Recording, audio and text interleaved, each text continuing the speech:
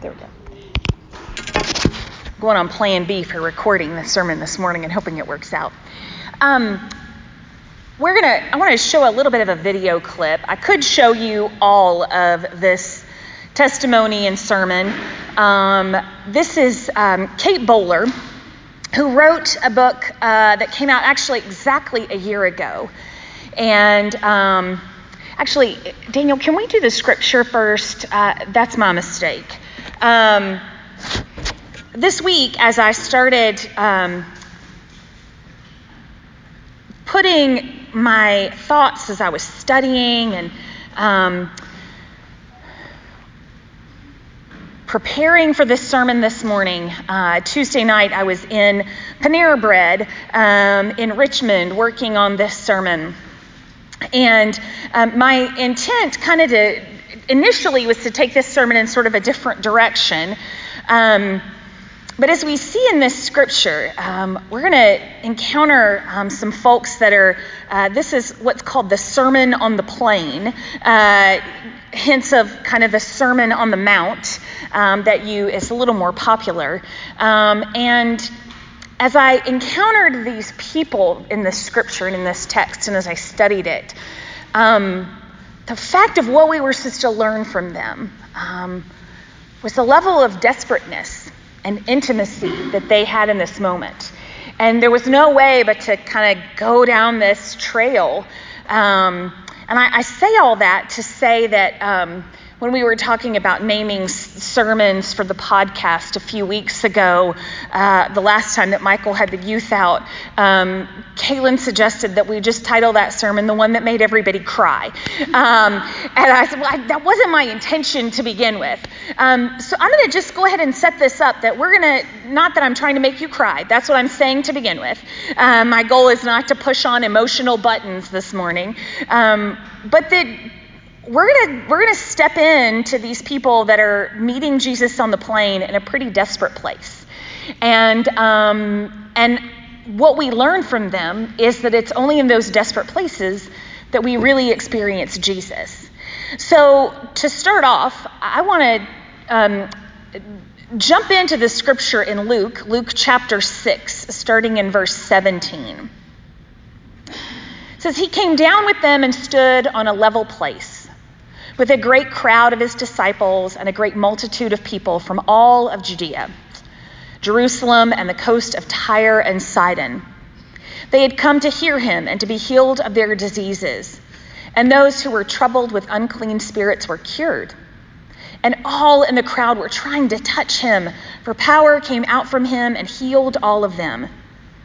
Then he looked up at his disciples and said, 'Blessed are you who are poor, for yours is the kingdom of God. Blessed are you who are hungry now, for you will be filled. Blessed are you who weep now, for you will laugh. Blessed are you when people hate you and when they exclude you, revile you, and defame you on account of the Son of Man. Rejoice in that day and leap for joy, for surely your reward is great in heaven, for that is what their ancestors did to the prophets. But woe to you who are rich, for you have received your consolation. Woe to you who are full now, for you will be hungry. Woe to you who are laughing now, for you will mourn and weep. Woe to you when all speak well of you, for that is what their ancestors did to the false prophets." This morning, like I started to say, we're going to open up our sermon time with a video clip of Kate Bowler at an event last year called Why Christian. It was a conference that last year was held at Duke University, and some of you don't hold that against it. That was just the place. But it was a number of speakers who were sharing about their experiences of why they're still a Christian, why in this day and age, why after maybe some really hard things have happened in life, why do they still choose to be Christian? And like I said, I could show you this whole 17-minute clip of Kate, but I cut it down to just the first part, and then I'm going to read you some of her words, because she says what I would want to say in a way that I can't say it because I haven't been where she's been. But I wanted you to hear her voice to see her. Kate is a professor at Duke Divinity School and is the author of a couple of books. The one that came out a year ago that I think I've already quoted in a sermon because I love the book. Highly recommend it. Everything Happens for a Reason and Other Lies I've Loved. And this is her talking about what led to the writing of that book.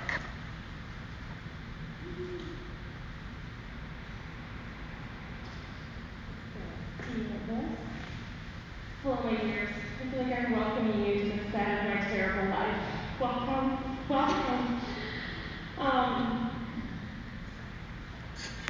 It was about 2 years ago that I got a call in my office, just right over there, with the test results of a recent scan. And I was 35, and I was finally living the life I wanted. I married my high school sweetheart, and we've gotten pregnant after so much sorrow.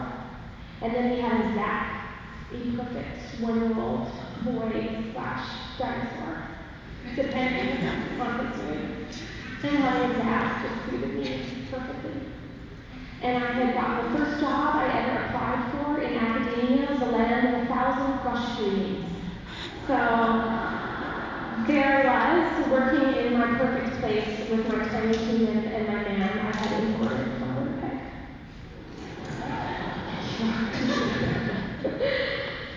But a few months before, I started feeling pain in my stomach, and I wondered why every now and then it felt like I needed to double over winded.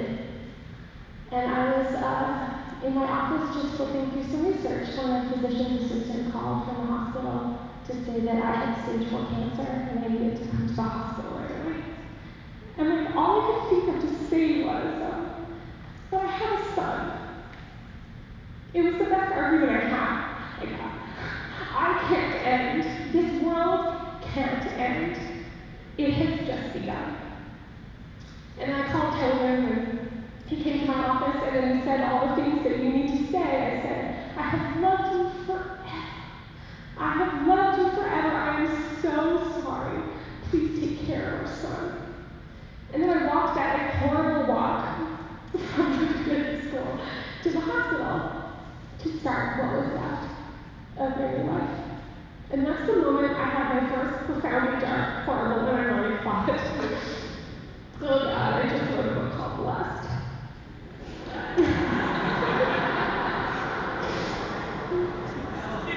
Because as an academic, we only do one thing, and that was my one thing. I was an expert in the American prosperity Gospel. That's my technology skills.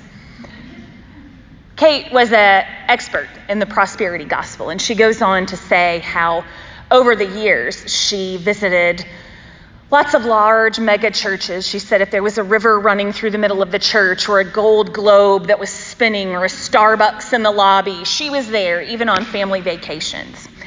And learning what it was that people kind of clung to when it came to their faith, and believing that if they just wanted it enough, if they just believed in God enough, that everything would work out, that they would have all of the things that they wanted. She goes on to say, the treatment at Emory begins at the end of October. I am tired most of the time, but I feel driven to catalog everything and wring every bit of time for all it's worth. I start to write. In bed, in chemo chairs, in waiting rooms, I try to say something about dying in a world where everything happens for a reason. Whenever there is a clarifying moment of grief, I jot it down. And then, in a flurry, I shoot it off to the New York Times, not thinking too much about whether it's any good, but sending it because I have been infected by the urgency of death. Then an editor there sees it and puts it on the front page of the Sunday Review. Millions of people read it. Thousands share it and start writing to me. And most begin with the same words. I'm afraid. Me too, me too. I'm afraid of the loss of my parents, writes a young man. I know I will lose them someday soon, and I can't bear the thought. I'm afraid for my son, says a father from Arkansas.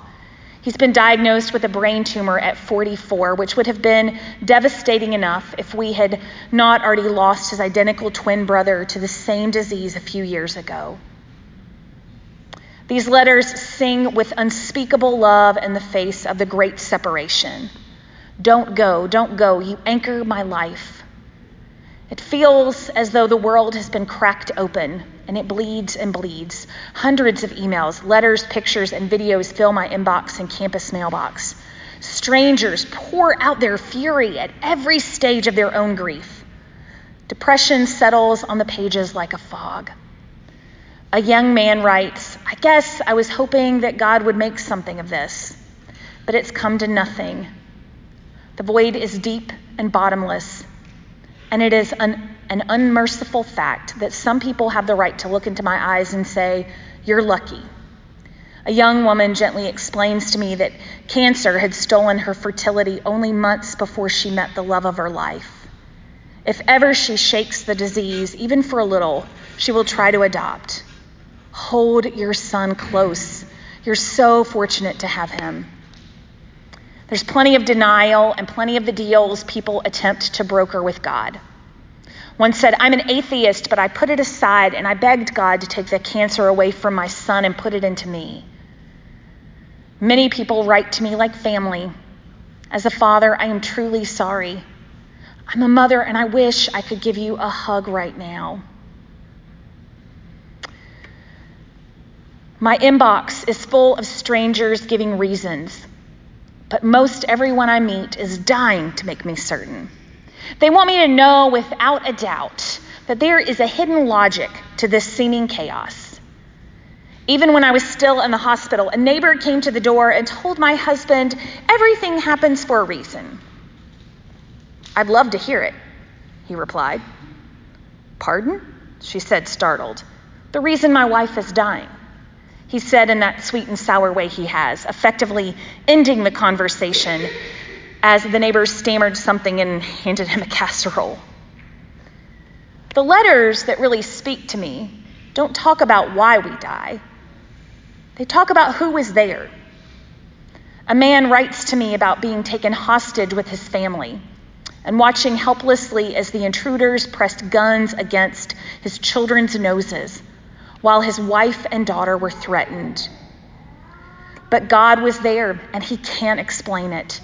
He can't explain who loosened the ropes and let him escape with his family unharmed, and he will never understand why he survived when his neighbor didn't. He doesn't rationalize why some people are rescued and others are hanged and doubts there is a way that God redeems situations.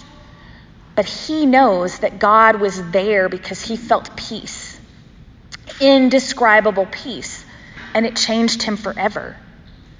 He ends the letter with a shrug. I have no idea how this works, but I wish this for you as you move forward. His description matches something I read in the newspaper the other day that summarized the findings of the Near-Death Experience Research Foundation. And yes, there is such a thing. Thousands of people were interviewed about their brushes with death in every kind of situation. Being in a car accident, giving birth, attempting suicide, etc. And many described the same odd thing: love.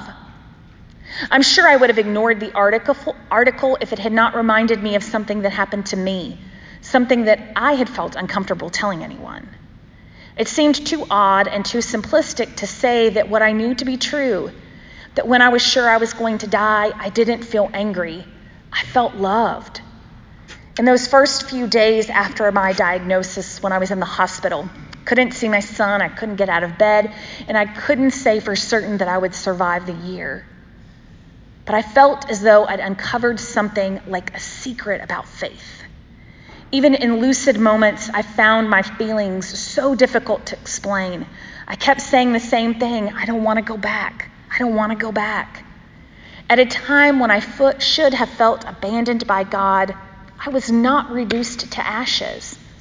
I felt like I was floating on the love and prayers of all those who hummed around me like worker bees, bringing notes and flowers and warm socks and quilts embroidered with words of encouragement. They came in like priests and mirrored back to me the face of Jesus. When they sat beside me, my hands in their hands, my own suffering began to feel like it had revealed to me the suffering of others. A world of those who, like me, are stumbling in the debris of dreams they thought they were entitled to and plans they didn't realize they had made. That feeling stayed with me for months. In fact, I had grown so accustomed to that floating feeling that I started to panic at the prospect of losing it. So I began to ask friends, theologians, historians, pastors I knew, and nuns I liked, what am I going to do when it's gone?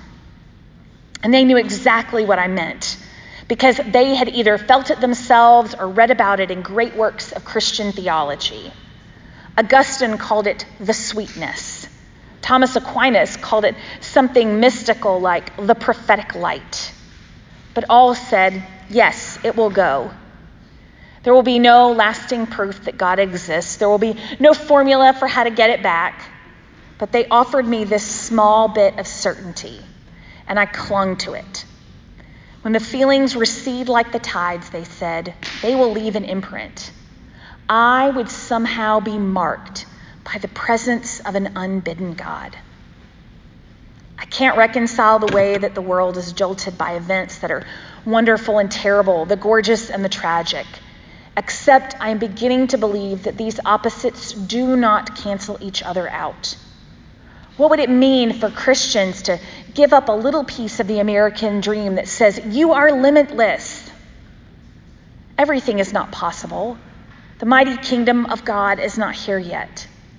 What if rich didn't have to mean wealthy and whole didn't have to mean healed? What if being people of the gospel meant that we are simply people with good news?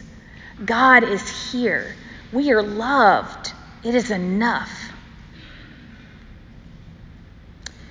The criticism about Jesus' preaching and healing is picking up more criticism since we were last with him last week. If you look back through the 5th chapter of Luke that we haven't read, you can see that there are people who are concerned with his teaching. They are concerned he isn't healing in the right kind of way, in the right place, or at the right time. The leadership of the synagogue is really beginning to complain and have problems with him. Remember, I said way back when Jesus was baptized that Luke really likes to highlight the power of prayer in his life, of the right timing, and that nothing Jesus does is without God.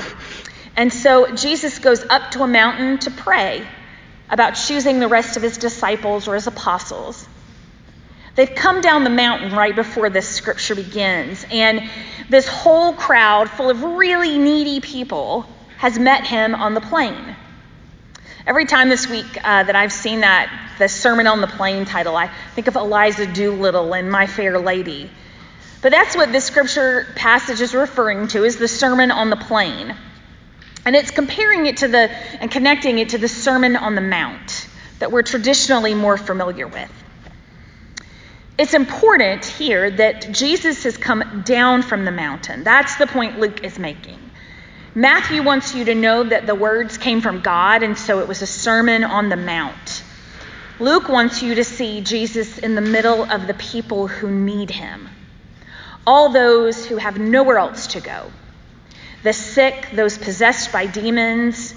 They don't care about the things that the people in the synagogue are worried about because their life is so raw.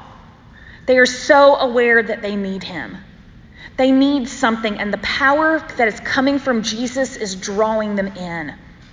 They're desperate for something, for meaning in life, for healing, for wholeness. But aren't we all? Some of us are just better at hiding it than others. And so Jesus, as this crowd of needy people is rushing on him, turns to the disciples and says, these people are blessed. Their hunger, their desire, their desperation, their fear, because it leads them to that sweetness that Kate was talking about, to that prophetic light, to that place where they know they are loved, to that place where they know they have to depend on God for everything because they know that nothing they can muster up will be enough to fix it, to fill it. I think this passage of Scripture first needs to remind us of the needs of the people and how they are still with us. They are surrounding us with their need. This world is an unfair place, and we're supposed to have our eyes on them because Jesus' heart is for them. God is calling us to them. They hold a special place in God's heart. That's the difference in this account versus the one in Matthew. We see them as real people with real needs. Here, though, we're called not just to care for these people, but we're called to take a look and to learn from them. Because there's something raw and needy that makes them blessed. Something we can learn from, something we're missing. I don't think it's an either-or situation here. We see later that Jesus is full. We see Jesus laughing, being with friends. He surrounds himself with community. We see rich people that are coming to him, following him. So this is not just an indictment on people that are full, that have money, that have resources, that laugh. Rather, it's Jesus saying that there is something we cannot learn, something we can't experience until we're honest and until we're desperate, until we're aware of what we're trying to hide, until we're aware of our vulnerable places, until we're willing to go to the dark side of us that we hope no one can see, until we go to the place where we know we cannot do this on our own, where we have to stop pretending that we can. I want to take a little liberty this morning to say what I believe Jesus would say to us if he were standing here with us. We'll call this the sermon on the basketball court, if you will. Blessed are you who know your limits, who know that no amount of striving, scrappiness, spunkiness, intelligence will get you everything in life. Blessed are you who deep down wonder if you will ever be enough, who wonder how God could love, how others could love, if they really knew you, if they could see behind the mask. Blessed are you who feel like you will never measure up to someone else's expectations, who just want to be loved for who you are. Blessed are you who come to terms with the chaos in life and know that no amount of controlling other things, other people, will ever make it go away, make the need to fix it go away. Blessed are you who are honest that you're muddling through marriage or other relationships that feel like they are taking more energy than you have to give sometimes. Blessed are you who are parenting and wondering if you are doing it right. Blessed are those who struggle with their own demons so not to project what they were taught, what they believed onto their kids. Blessed are those who are working to find the balance of patience, support, encouragement, and discipline. Blessed are you who live with the fear that you're going to get it all wrong. Blessed are you who feel like you're too much, too loud, too big, too clumsy, too opinionated, too tall, and just want to shrink back and make yourself small enough to fit into this world, to being acceptable. Blessed are you who are lonely, who wonder if you will ever be loved, be fully accepted by someone else, and find yourself pondering the lie of wondering what's wrong with you. Blessed are you who feel the crushing weight of possible missed opportunities, the chance to become a parent, to become a spouse, to reach some level of achievement at work, to get that promotion, earn that salary that just seems out of reach. And you find yourself wondering why the days just seem so short and the years seem so quick, while the pain still makes them so long. Blessed are you who worry about the future, worry about what you will become, what the future holds, whether you will measure up, whether life will be overwhelming, too much, whether you will fail beyond what can be recovered from. Blessed are you who are sick, who live with a pain that you do not understand and cannot fix. Blessed are you who live in the fear and anguish of losing those you love, who still mourn for those you've lost, for those who the tears just come too quickly and you can't stop them. Blessed are all of you who are willing to go to the raw spots inside, to the places where our best intentions end, because that is where we meet God. It's there that we find ourselves this morning, like those people on the plane, knowing that we cannot do this without Jesus. We then find ourselves clamoring him, wanting to touch him. It is this knowledge, this epiphany moment this Sunday, that we will never be enough. All of this will never be enough. That Jesus is like breath and sustenance to us. That's what all our discipleship is about. That's what the Christian faith is about.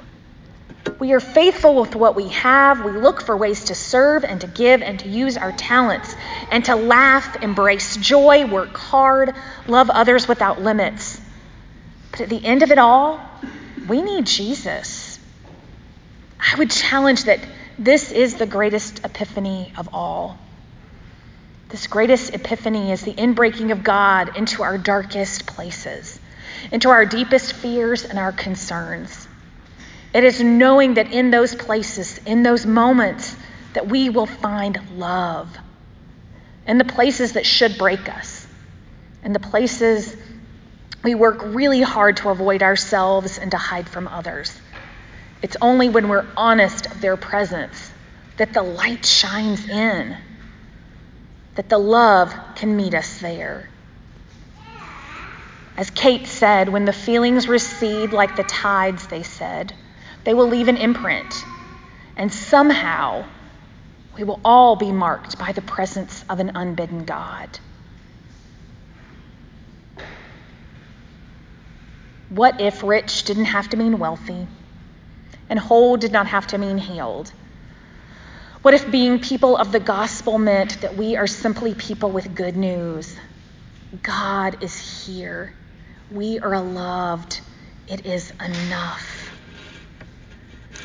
This morning, in our time of reflection, we have some hearts up here on the altar. And I'm going to ask in a minute for you to come up and grab a heart and to grab a pen. And if you're willing, to begin writing down what are those dark places for you. If you're willing to be honest, what are those places that you really fear, that you work so hard to hide, where the pain really is?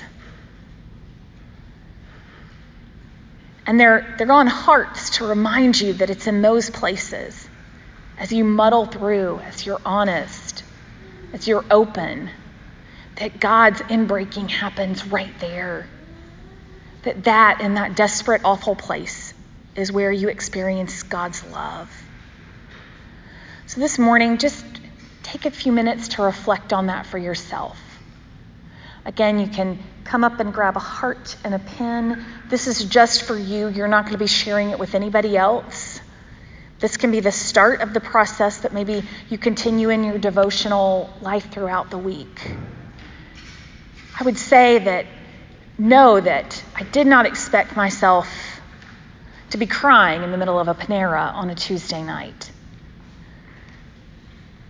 But as I studied the desperateness of this people, I couldn't help but seeing us all there on the plane clamoring for Jesus. So much so that I got in my car and I couldn't breathe for all of us. I just started praying. I started praying for you all. God burdened my heart for where we're as a church, for you as members, as participants at Mosaic. I just began to pray and lay you all before God. And so I pray that you feel those prayers this morning as we all go to this place, as we have a time of reflection, that you know that you're loved here and that you're loved by God here. Let's pray as we begin our time of reflection.